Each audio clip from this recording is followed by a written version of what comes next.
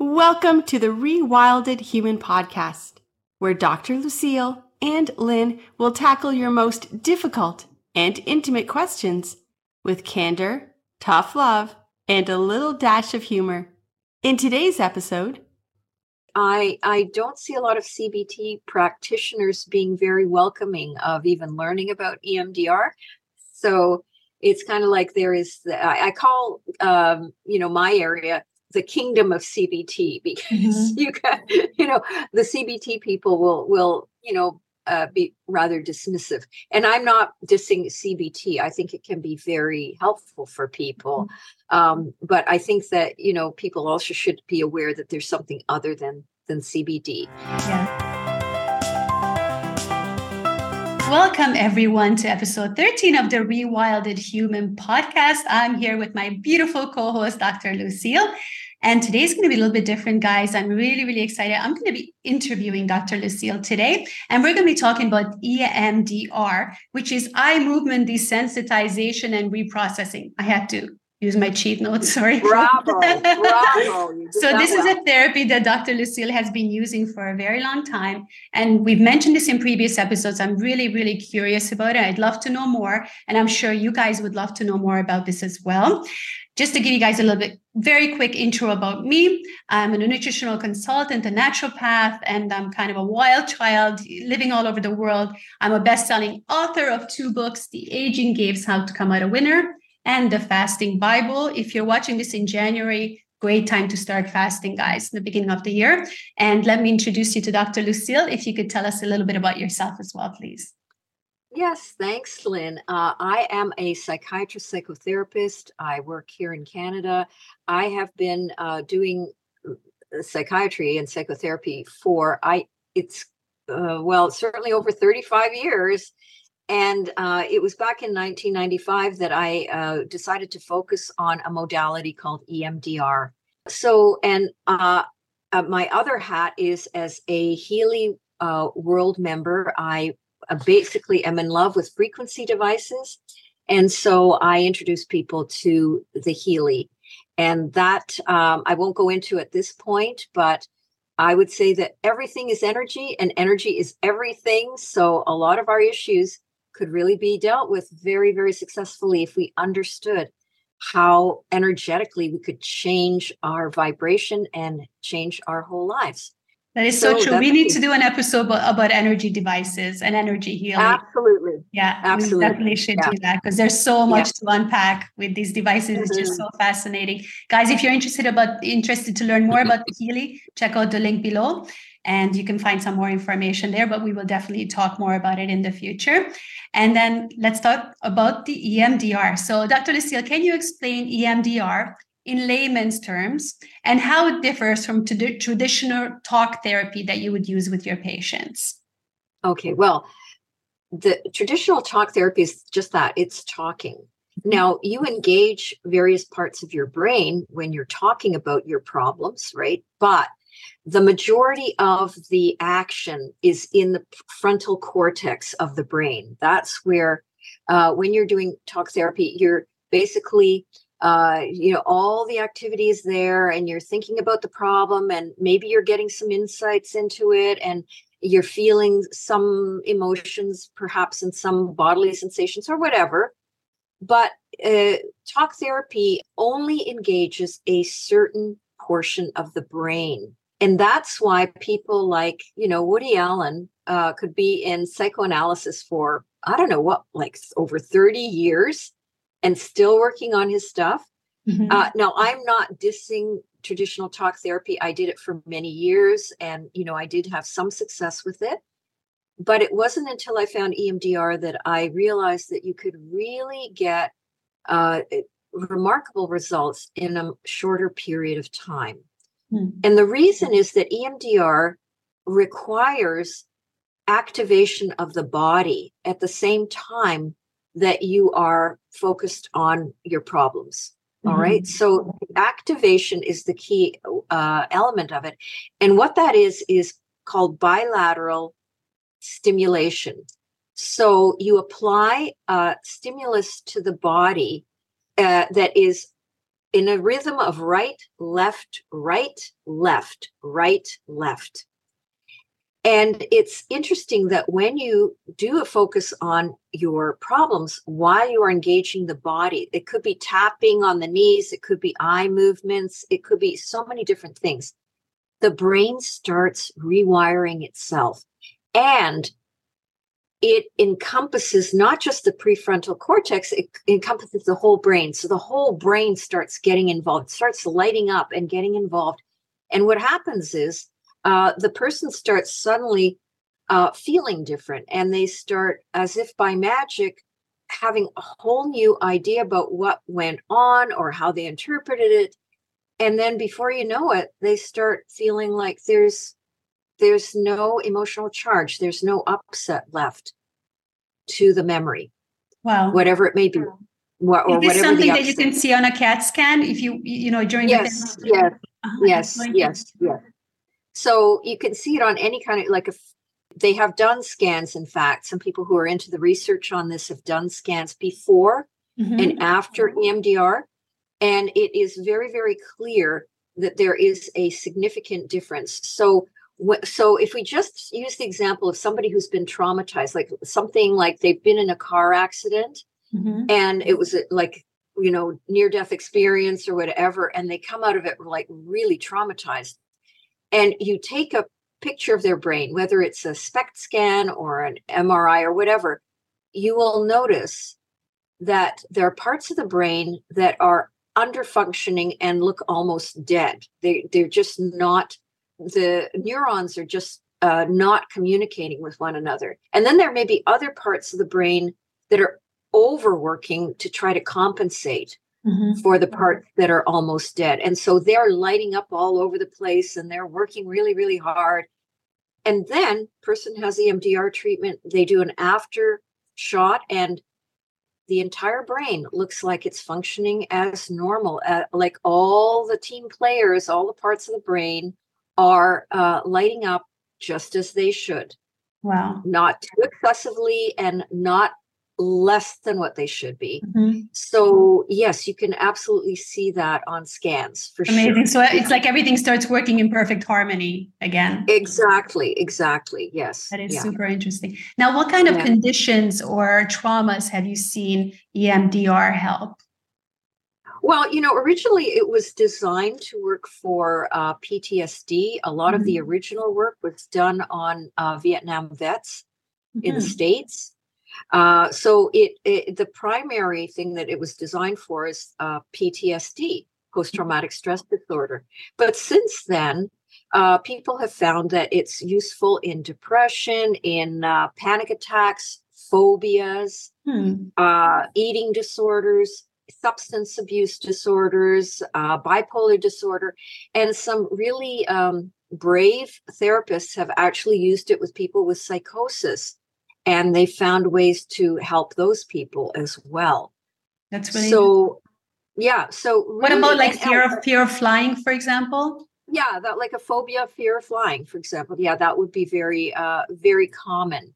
And the other thing that people don't realize is that when you also rewire your brain to come out of, the bondage of trauma or upsetting memories, that's one thing that you can do, but you can also use it for peak performance.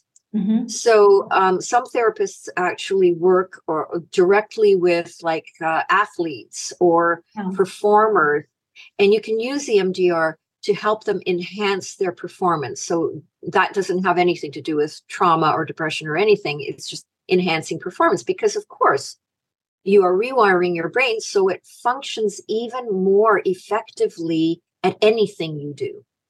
That's amazing. So, yes. So I think it's something that, everybody should be aware of, because so many people, unfortunately, live with the myth. And it's like kind of in our society, the myth that, once you're traumatized, that's it. You're done for. There's no hope for you. It's true. And that's absolutely not true. And there's not a lot of information out there about EMDR. I really just only heard about it recently, maybe about a year ago for the first time. So it's so fascinating. And if it's so effective, it's just amazing that people are not talking about it more. Yes. That's why we're here. We're talking about it. That's why we're here. We're talking about it. And I agree with you. And I think it is important that people have an understanding that there are other options out there other than just talk therapy, or maybe CBT, which is cognitive behavioral therapy, which is, become kind of the standard. The CBT has become kind of the standard all over the world. Yes. And to be perfectly honest, I don't see a lot of CBT practitioners being very welcoming of even learning about EMDR. So it's kind of like there is, I call, my area the kingdom of CBT, because you got, the CBT people will be rather dismissive. And I'm not dissing CBT. I think it can be very helpful for people. But I think that, people also should be aware that there's something other than CBD. Yes. So, yeah. And I think you are the same as I am. Like, we like a holistic approach rather than just having one therapy. It's so nice to have different modalities that you can bring together to help the patient. I think that makes all the difference. Dr. Lucille, do you have like a case study or something that you could share with us where you had a patient and EMDR came in very handy and made a difference in the patient's life? Sure. Most of my patients have trauma like coming out of their ears, and they have so much difficulty in their lives. By the time they reach me, when they're like middle-aged or older, they have so much that we have to unload for them.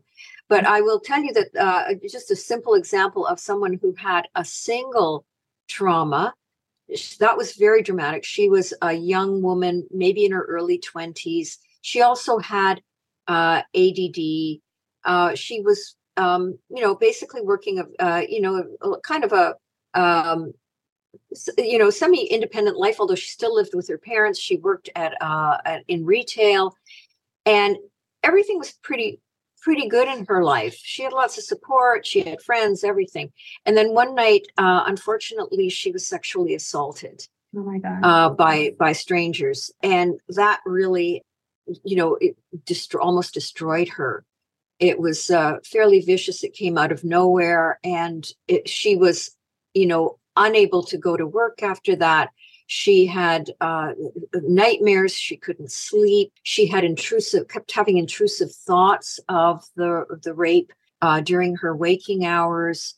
She was really going downhill. She was scared of everything. She didn't want to go out of the house. And somehow her mother found me, and she'd learned something about EMDR. And she asked me, "Can you see my daughter? She's in really bad shape." So I did. And I worked with her for, I think it was maybe 4 or 5 sessions. And it cleared. It completely cleared. Wow. And she was able to go back to work and resume her social life, and felt much better about herself. And she, after a while, she couldn't even recall the details of what happened to her. Yeah. That's amazing that you could do that in 4 or 5 sessions, because I mean, when like that happens, most people will just carry that with them for the rest of their lives, impacting everything in their lives, all their relationships and everything going forward. So that you can actually accomplish that in just a few sessions is absolutely incredible. Yeah. Wow, and it was lovely, because her mother then messaged me afterward, and she said, "We are so grateful for you, and you will always be in our prayers. Thank you so much for how you helped our daughter." That is absolutely amazing. Yeah. That is. Now, I also don't want to give the misimpression, though, that all issues can be dealt with in 4 or 5 sessions. Yes, of course. Most of the time, no. And I do have people who have turned themselves around considerably, but they've been in, I think the longest patient I've had in treatment is like 10 years. Wow. And these are people who have had such a rough go of it. It's like every day of their life since they were born, they've had 4 or 5 or 6 traumas every day, Wow. Is that even possible? Oh, it is so possible. And it's so unfortunately common, right? Because a lot of people are traumatized. They do not heal, and then they go on and have children. And then they, unfortunately, without even realizing what they're doing, they inflict their trauma on their children. Absolutely. So Yeah, I won't go into detail because it's kind of depressing. But even after a few years, I've had people say to me, you know what? I know we've been working at this for a long time, but I am really amazed by how different I am. I feel different. I'm not the person I was before. Mm-hmm. And I'm so grateful that I've done this work with you. And it's not me, it's use of the tool and the intention of the person who's coming for help. Absolutely. So you can rewire your brain, absolutely, for sure. There's no question. It may take longer for some people, but it can happen absolutely. I love that. That's fantastic. Lucille, what are the typical stages or steps excuse me.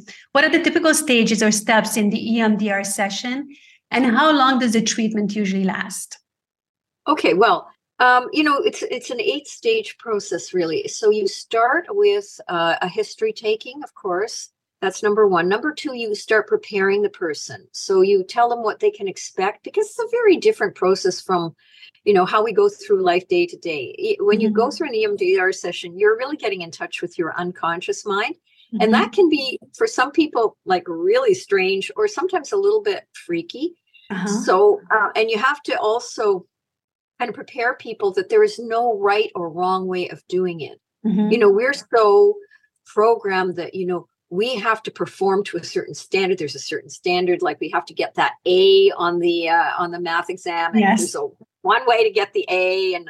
And so many people come in and they're all flustered and worried that they're not going to do it perfectly. And I have to prepare them a lot to say, listen, just be curious about your own process, because your own process is unique. And that unique process is going to get you to your healing. Mm-hmm. There is no one size fits all, right? So you prepare them. That's number 2. Number 3 is the assessment, where you actually pick the first, memory that you're going to work on.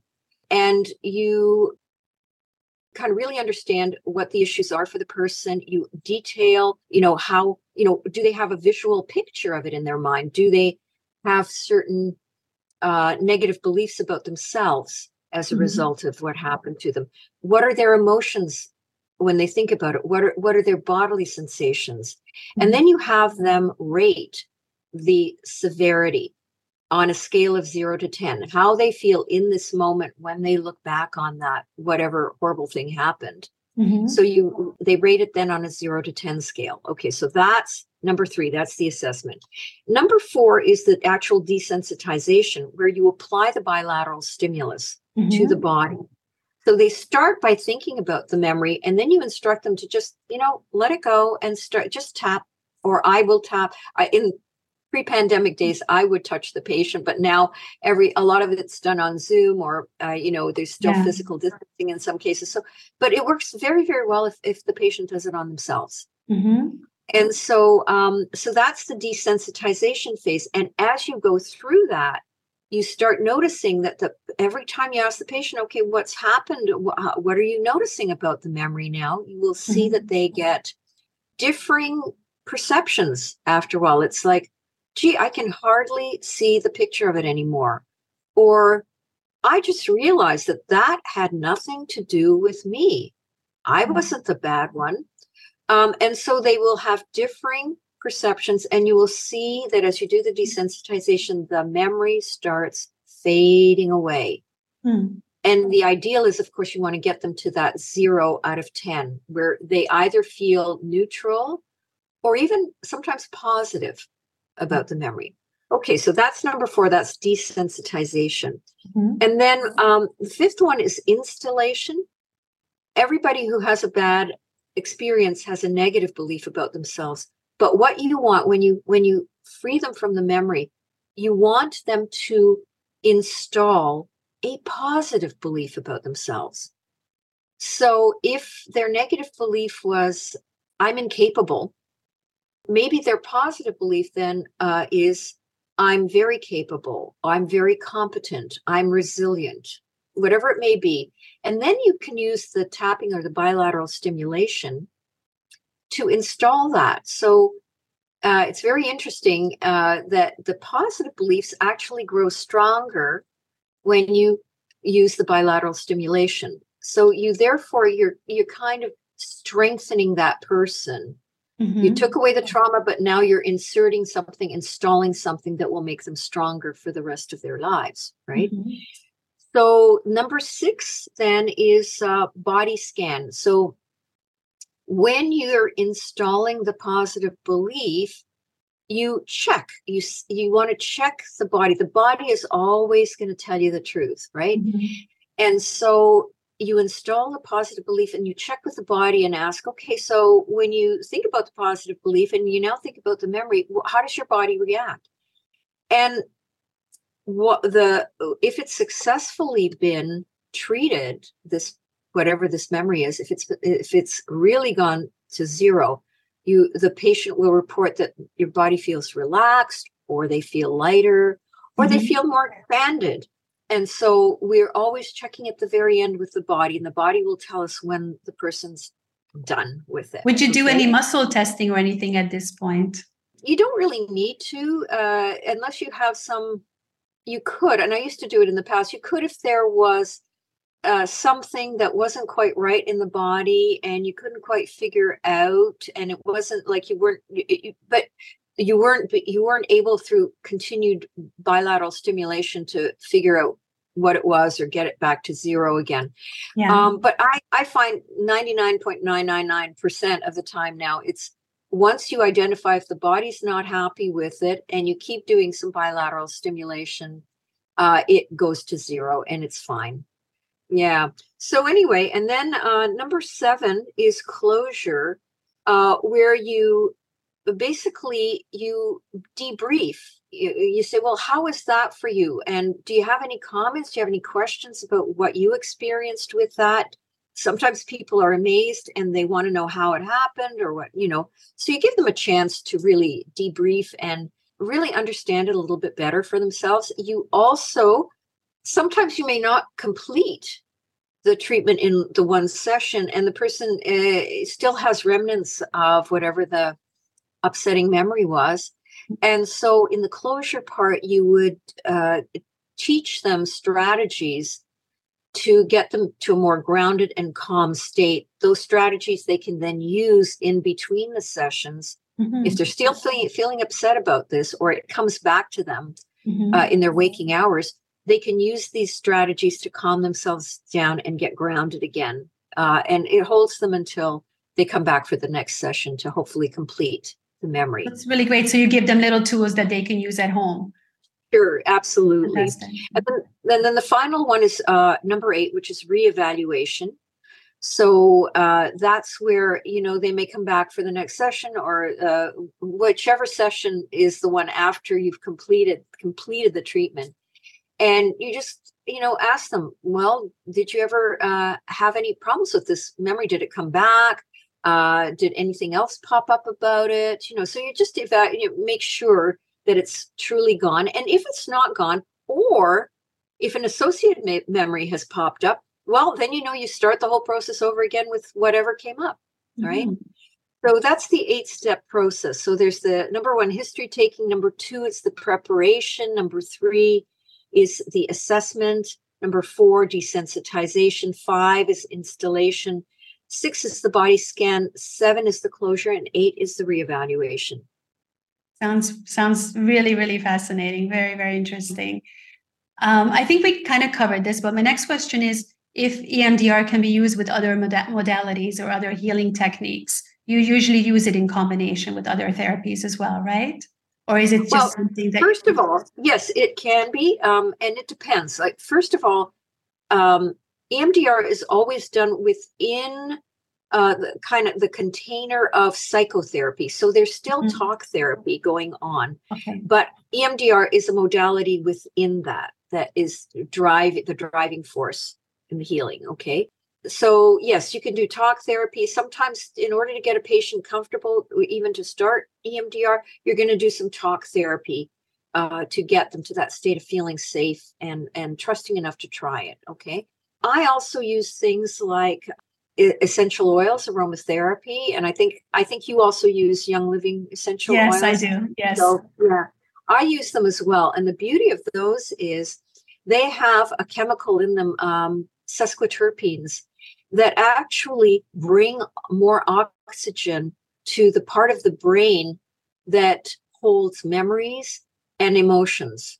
Wow, I did not know. That's very interesting. Yes. And it also helps to calm the person down. So it's a double effect that you're getting, where it's assisting the EMDR in allowing the person to go more deeply into their emotions and their memories and the detail of the memories, but at the same time stay relatively calm.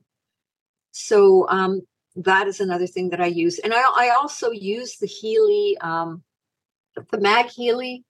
What you can do with this is great, because you can put it in the office and it emits a magnetic field that helps in many ways to balance out the energies, because the person with the issue and me, we're all giving out energies all the time. And so this Healy basically puts out energies into the atmosphere that also help to balance everything out. So that's really cool. I've been meaning to ask you that, if you use the Healy in your therapy. That's yeah. And I actually have a couple of clients. One client who regularly comes in, she has her own Healy, and so she tunes it to whatever program she feels is right for her. And we use the Mag Healy at the same time. So we're using two devices in the session, and she just loves it. So that's it. Now, I know that other therapists use other modalities, like if they've been trained in other modalities prior to coming into EMDR, like some people will use things like hypnosis on occasion, or neuro-linguistic programming, or whatever. And they basically, they try to use it synergistically with the EMDR to enhance the effects. So yes, you can certainly use it with you can use a lot of different modalities with the EMDR. The one thing that I would, just, evaluate a little more carefully is if you're already using something like another body-oriented technique, like emotional freedom technique, also involves tapping. Yes. Which is great. I wouldn't necessarily combine the two in the same session. Because I think it's a little too much stimulus to the body. But if people want to do EFT outside of the sessions, I don't have a problem with that. Or, people have various tapping things that they do on their own, or things like stimulating their acupressure points, things like that. That's perfectly fine. Excellent. Great. Thank you so much. The next question is, are there any misconceptions about EMDR that you would like to clarify for our listeners? So if they go searching for EMDR, will there be some things that come up that could be confusing for someone? Yeah. First of all, when it was originally promoted way back in the early 90s, it was promoted, unfortunately, as a one-session treatment. And the founder of EMDR later stated openly she regretted that was ever the message given, because, yes, for some very specific issues, maybe one session can do the trick. But for the vast majority of people, it can be, in some cases, lengthy. As I said, I have one client who's been doing it for 10 years. Usually people can get whatever, even if they've had chronic issues, they can usually complete a course of therapy if they stick with it within a year or two or so. Okay. But nobody should come in thinking, oh, well, I'm going to have one session and that's going to do the trick. I have to dispute people of that notion. Also, another thing, because it's still called EMDR, eye movement desensitization and reprocessing, people think that you only use the eyes. And actually, the majority of therapists don't use the eyes anymore. Some do. But a lot of them, myself included, prefer tapping on the body, because that way the person can tune in. Their eyes will be closed and they're sort of just tuning into whatever comes up in their consciousness. Whereas with the eye movements, you're constantly having to track either the therapist's hand going back and forth, or they have light boxes that have lights that focus the eyes to go back and forth. And those work great. But sometimes it's a problem because people's eyes get tired after a while, or they have dry eyes and it's hard for them, and So it depends. And I try and get people to just pick the bilateral stimulus that feels comfortable for them. So it's maybe you can tune in better as well when your eyes are closed. Yes, you can certainly tune in better. Yeah, for sure. So some people also think of it as magic. It's kind of like, oh, I'm just going to go to the EMDR therapist and she's going to take out her magic wand and tap me on the head and it'll all be gone, right? Yeah. Well, the problem with that is if you're not going to take action in your own life, if you're not going to do the things that will support your healing outside of the session, it's not going to take. It's kind of like people who think, oh, magic's going to happen and my life will just be perfect and that's it. I don't have to do anything. Yeah. And that's that's unfortunately a misconception for in a lot of therapies. You do some work, even though in the actual session itself, you may be more feeling passive and you're just observing what comes up for you. The point is that you still have to take responsibility for yourself. And you have to understand that when you change, like with any therapy, when you change, things will change in your life. Including, for example, there may be relationships that either fall apart or that simply change up, and you may find yourself in different relationships. You may find that you still have to learn certain behavioral ways of dealing with the world, right? That's, you have to practice whatever insights come up for you in the EMDR, and you have to take them into your real life. So no, there's no actual magic. It's not like I'm going to change up your life and you don't have to do a thing and everything will be hunky-dory. No. It's like with everything else, you have to put in the work yourself as well. There's no magic bullet. Absolutely. That's right. That's right. So if you're, going to do EMDR and you have a session, this is something that used to come up a lot. People who would come in, they do a session, and then they'd go home and they'd toke up, like they would, do marijuana, whatever. And that erases all the work. Really? It does. It really does. Why is that?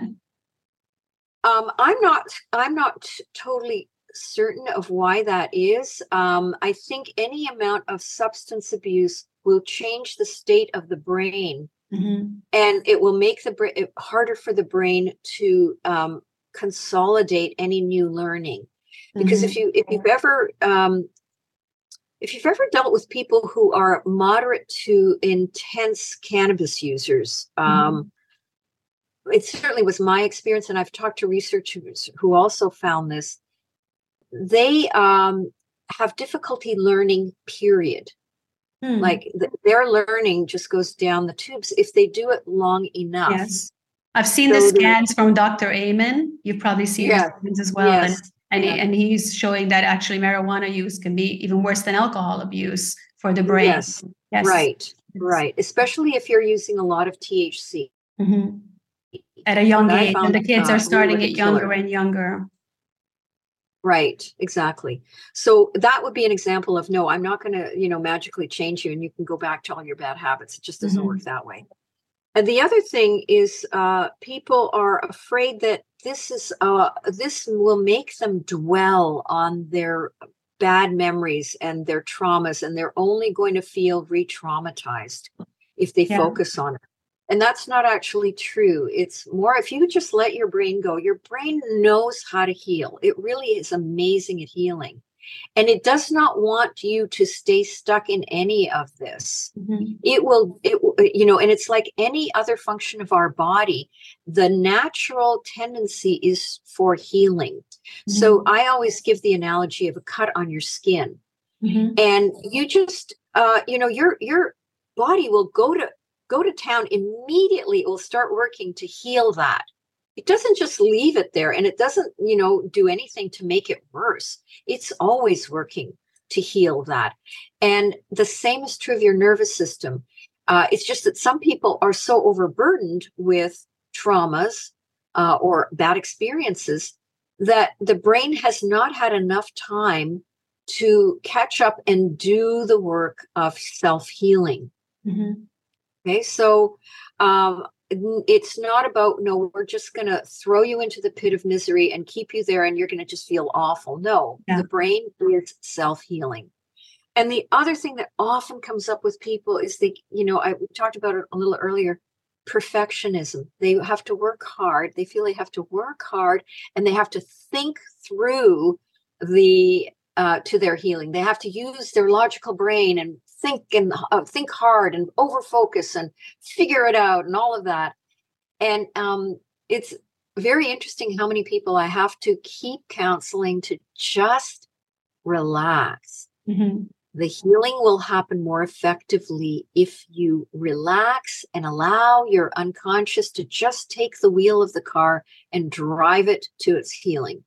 It really, if you overthink it, you get in the way of the healing. Yeah, I can totally see. Yeah. So those are my top misconceptions. There are probably others, but those are my top. That's super interesting. I wouldn't have guessed those at all. So that's really fantastic. Lucille, what does the current research say about the long-term effectiveness of EMDR therapy? Do we know anything about the long-term effects? There isn't a lot out there about the long-term effect. Most of the studies, and I think it's largely because of lack of financing, most of the studies are short-term, and they involve, a brief number of sessions, maybe, 6 to 12, something like that.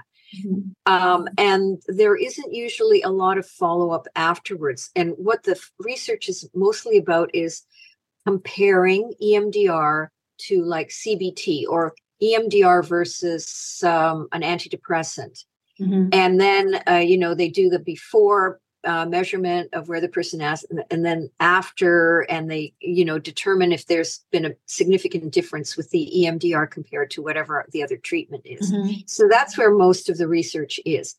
However, I can also say that in terms of long-term, I'm really just going by anecdotal information. I have found that, if I do a successful course of treatment with somebody and then they go away, and sometimes they come back 2 or 3 years later and they're coming back with a different issue. Like say they had a lot of trauma in their childhood, we've helped them to clear it. And then maybe 2 to 3 years later, they find themselves in a toxic job situation. Mm-hmm. And so when they come in again, I say, well, okay, so what happened to the other memories? And, did they ever come back? And I said, oh, no, I never even think about the past anymore. I never think about, the sexual abuse or any of that.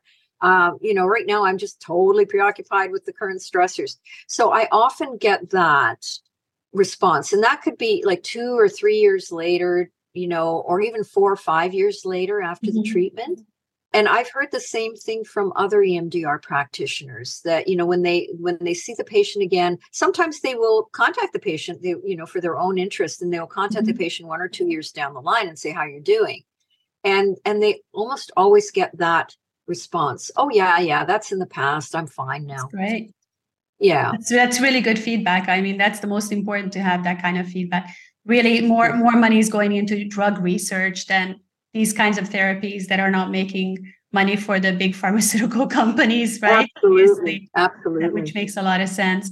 Lucille, in your experience, how do patients typically respond to EMDR therapy?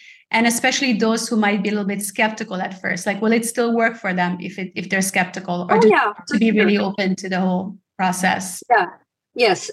First of all, it depends on how skeptical. Like if a person is coming under duress, like my wife sent me because she finds pain in what, and I don't know why I'm here. Mm-hmm. Anybody can resist an effective form of therapy. Anybody, if they're not into it, they can resist. So it doesn't work for them, right? Yeah. However, most people, if they just come in skeptical and they think, I'm not sure that this is going to work for me, if that's the level of skepticism, usually just giving them a sampling, just doing, picking a memory at random and giving them a sample experience will release them from their skepticism. Mm-hmm. And so I find that most people, after a little while, they just get into it. they're fine with it, no problem. Even if they came in thinking, I don't know if this is going to work. Because really what you're doing is you're engaging a natural process. As I said earlier, there's a natural process of healing. Every part of our being is gravitating towards healing or balancing ourselves. So it doesn't matter if you're skeptical, the process will still happen. Still work. Right? What about for children? Do you also treat children or adolescents with EMDR? I don't. Because I'm not trained in child or adolescent psychiatry, but I do know therapists who are. And it's very, very interesting that for children, it can work far more rapidly and effectively than for adults. And I think one of the things is because their brains are still plastic, they're still forming, and they can form new neural connections much more easily than adults. But they require a very different technique, because you can't sit down with a child like you can with an adult, and you're sitting across from one another, and you're talking about the memory and all of this. With children, sometimes they cannot really express. They don't even understand what happened to them, so they have a hard time even telling what happened, and you have to figure it out through their behavior, right? Like suddenly they're becoming hostile to their friends, or they're unable to sleep at night, or all sorts of things, right? So you have to determine from their behavior.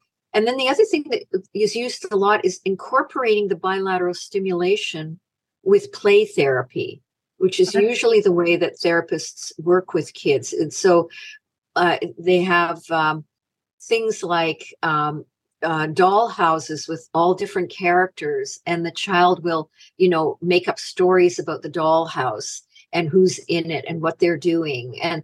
Or you have them draw, and they will kind of, in the drawing, they will draw things that are symbolic of what happened to them. Or there's sand therapy, where they're playing in a sandbox, so you engage them through play. And that's much better. Adolescents are a little bit kind of in between, where, they can get bored very easily. So you sometimes do have to engage them more in other activities.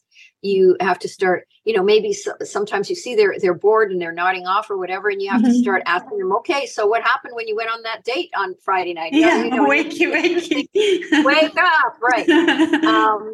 So it involves more effort on the part of the therapist and more creativity.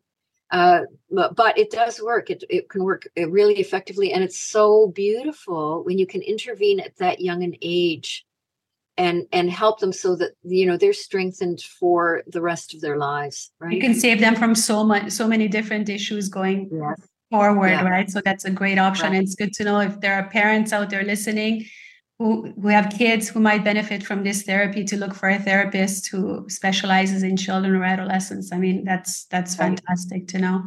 And that brings me to my last question, Lucille, which is for someone interested in exploring EMDR for their own healing. What advice would you give them as they start this journey? And are there any exercises they can do themselves without a therapist? So I remember you showed me this before. Yeah. So are there things that people can do at home? I would say if you have a lot of trauma, it's probably best to seek out a therapist, to be perfectly honest. It's very, very hard to do this on your own. But I would suggest there is an umbrella organization that's international. It's called the EMDR International Association, and they have a website. So it's EMDRIA.com. And they have some materials on the website that, you don't have to be a member for people who are just looking at it as guests. You can check into some of their literature, some of the research. The other thing that you can do is you can find more books on EMDR. There have been quite a number published over the years. And so that will give you a much better understanding of EMDR and how your nervous system can benefit from it. I have a book right here that's really been written for the layperson. I don't know if Think how well you past can your see that. past. Oh, that's interesting. I need to get that. Take control of your life with self-help techniques from EMDR therapy. Okay, that looks very interesting. We'll put a link below for you guys in this video as well, so you can check that out. Yes. So yeah, I would say that you want to research it a little bit more for yourself. You want to, check out some of the self-help materials that other EMDR practitioners have put out. Sometimes you can you can try it on yourself, but I would try it out, in a very kind of limited way. But for example, when you are walking, you are doing the bilateral stimulation. Mm-hmm. Okay. So this is why sometimes you have a big problem on your mind, or you've had a stressful day, you go for a walk and you feel better. And, or you may come up with some kind of solution to whatever the problem is. It's because that bilateral stimulation has stimulated your neural networks to start reconnecting in a way that helps them to figure out whatever you need. Right. That is so interesting. I know you are an amazing hiker. I know you're up and down that mountain in Gibraltar. I don't know how many times a week you do that, but you are giving yourself bilateral stimulation. That is so interesting. I didn't realize that, but that's why I'm so healthy, and my mental health, and I do get mental clarity, and I get ideas when I'm walking. Sometimes I have my tripod, I whip it out and I start filming videos because I get all these ideas. So yeah, definitely walking is amazing. And it's great to know that you can tie that into your EMDR. I had no idea about that. Yeah. And so other ways you can just do, and there are various ways. I'll only demonstrate one, which I did a little bit before, which is, just tapping lightly on the thumbs, on the heads of your thumbs with your index finger. Alternating. And alternating, and just see if that works. Like for some people, they don't like it. Other people might like the tapping on the tops of the knees, or gentle pressure on tops of the knees. Some people like tapping their feet. And you may notice that sometimes when you're with anxious or agitated people, they start tapping their feet. My son has that. Yes. And that's a way of self-regulating their internal, emotional landscape. And I would say try that at times, not to get into the depth of your own trauma, but just to help you start relaxing. So like what I often tell people, we have horrible traffic here in Toronto, and sometimes you're stuck in traffic for like an eternity. I remember. Oh, it's horrible. Yes. And so I tell people, what you can do is, if you're stuck in traffic, you don't have to actually, manipulate the steering wheel. Just tap alternately on the top of the steering wheel, just like that. And you may be surprised by how calm you become, right? That is so interesting. I think I've done that before without even realizing it. But you kind of sit there and you start kind of playing with the steering wheel. How interesting is that? Yes. It's a great trick. Yeah. That's a really good one, especially for Toronto, the big busy cities when you're stuck in traffic. Yeah. That's amazing. So that's where it's at. I would say, just use this in your day whenever you feel the bilateral stimulation, whenever you feel stressed out or you need to calm down. You can't go wrong with it. Now, the only thing that I would caution people about is, if you have a lot of trauma in your past and you're doing a bilateral stimulation just to get calm, you've had a hard day at work, sometimes what this can do is it can stimulate your brain to start wanting to heal the trauma. So it starts bringing up the traumatic memories. And I would say that's not something you want to pursue without the help of a therapist. So if that happens to you and you're just, starting to chill out, and all of a sudden you have this memory of, something horrible that happened to you when you were 5 years old, you want to stop. You just want to stop at that point and distract yourself and do something else, healthy to, get yourself calmed down, because the brain loves to be stimulated, and it will use every opportunity to start healing from whatever is out of balance. Mm-hmm. So you kind of have to pace it and say, wait a minute, I'm not going there yet. I need a professional to help me with that. No, that's a very important tip, I think. when you're going to bed and sometimes your mind starts racing as you're trying to sleep, is there a quick technique that you could use to kind of quiet the mind before going to sleep? Sure. And you can play with it yourself, any bilateral alternating stimulus. So I have had patients who they like the eye movements. So they are just moving their eyes side to side. And after a while, they start nodding off and then they can go to sleep. Okay. Wow. For some people, they just tap very gently or put very light pressure on their thighs, or they can also be doing this. Nothing too vigorous, just, gentle tapping, and you just breathe normally. And that's it. And and you just have to sometimes experiment with it. Like some bilateral stimulation may work for you, others may not. And just try it out and see what happens. Wow, that's super interesting. And it was so great to learn more about this fascinating technique. I hope you guys also found this episode as interesting as I had. And thank you so much for all the information, Dr. Lucille. I really, really enjoyed this. It was fantastic. We have to do more episodes like this, I think. If you guys also like this format and you enjoyed this, to do something different, not just the questions and the answers all the time, then let us know, because I know Dr. Lucille is looking forward to interviewing me on a few different topics as well. So stay tuned for those. And guys, you don't want to miss episode 14, which will be out next week, where Linda is going to come to us, and she's very, very frustrated by the grumpy old man in her life that is her husband. So we're going to try to help her out. And as always, keep sending us your questions. You can send it to us.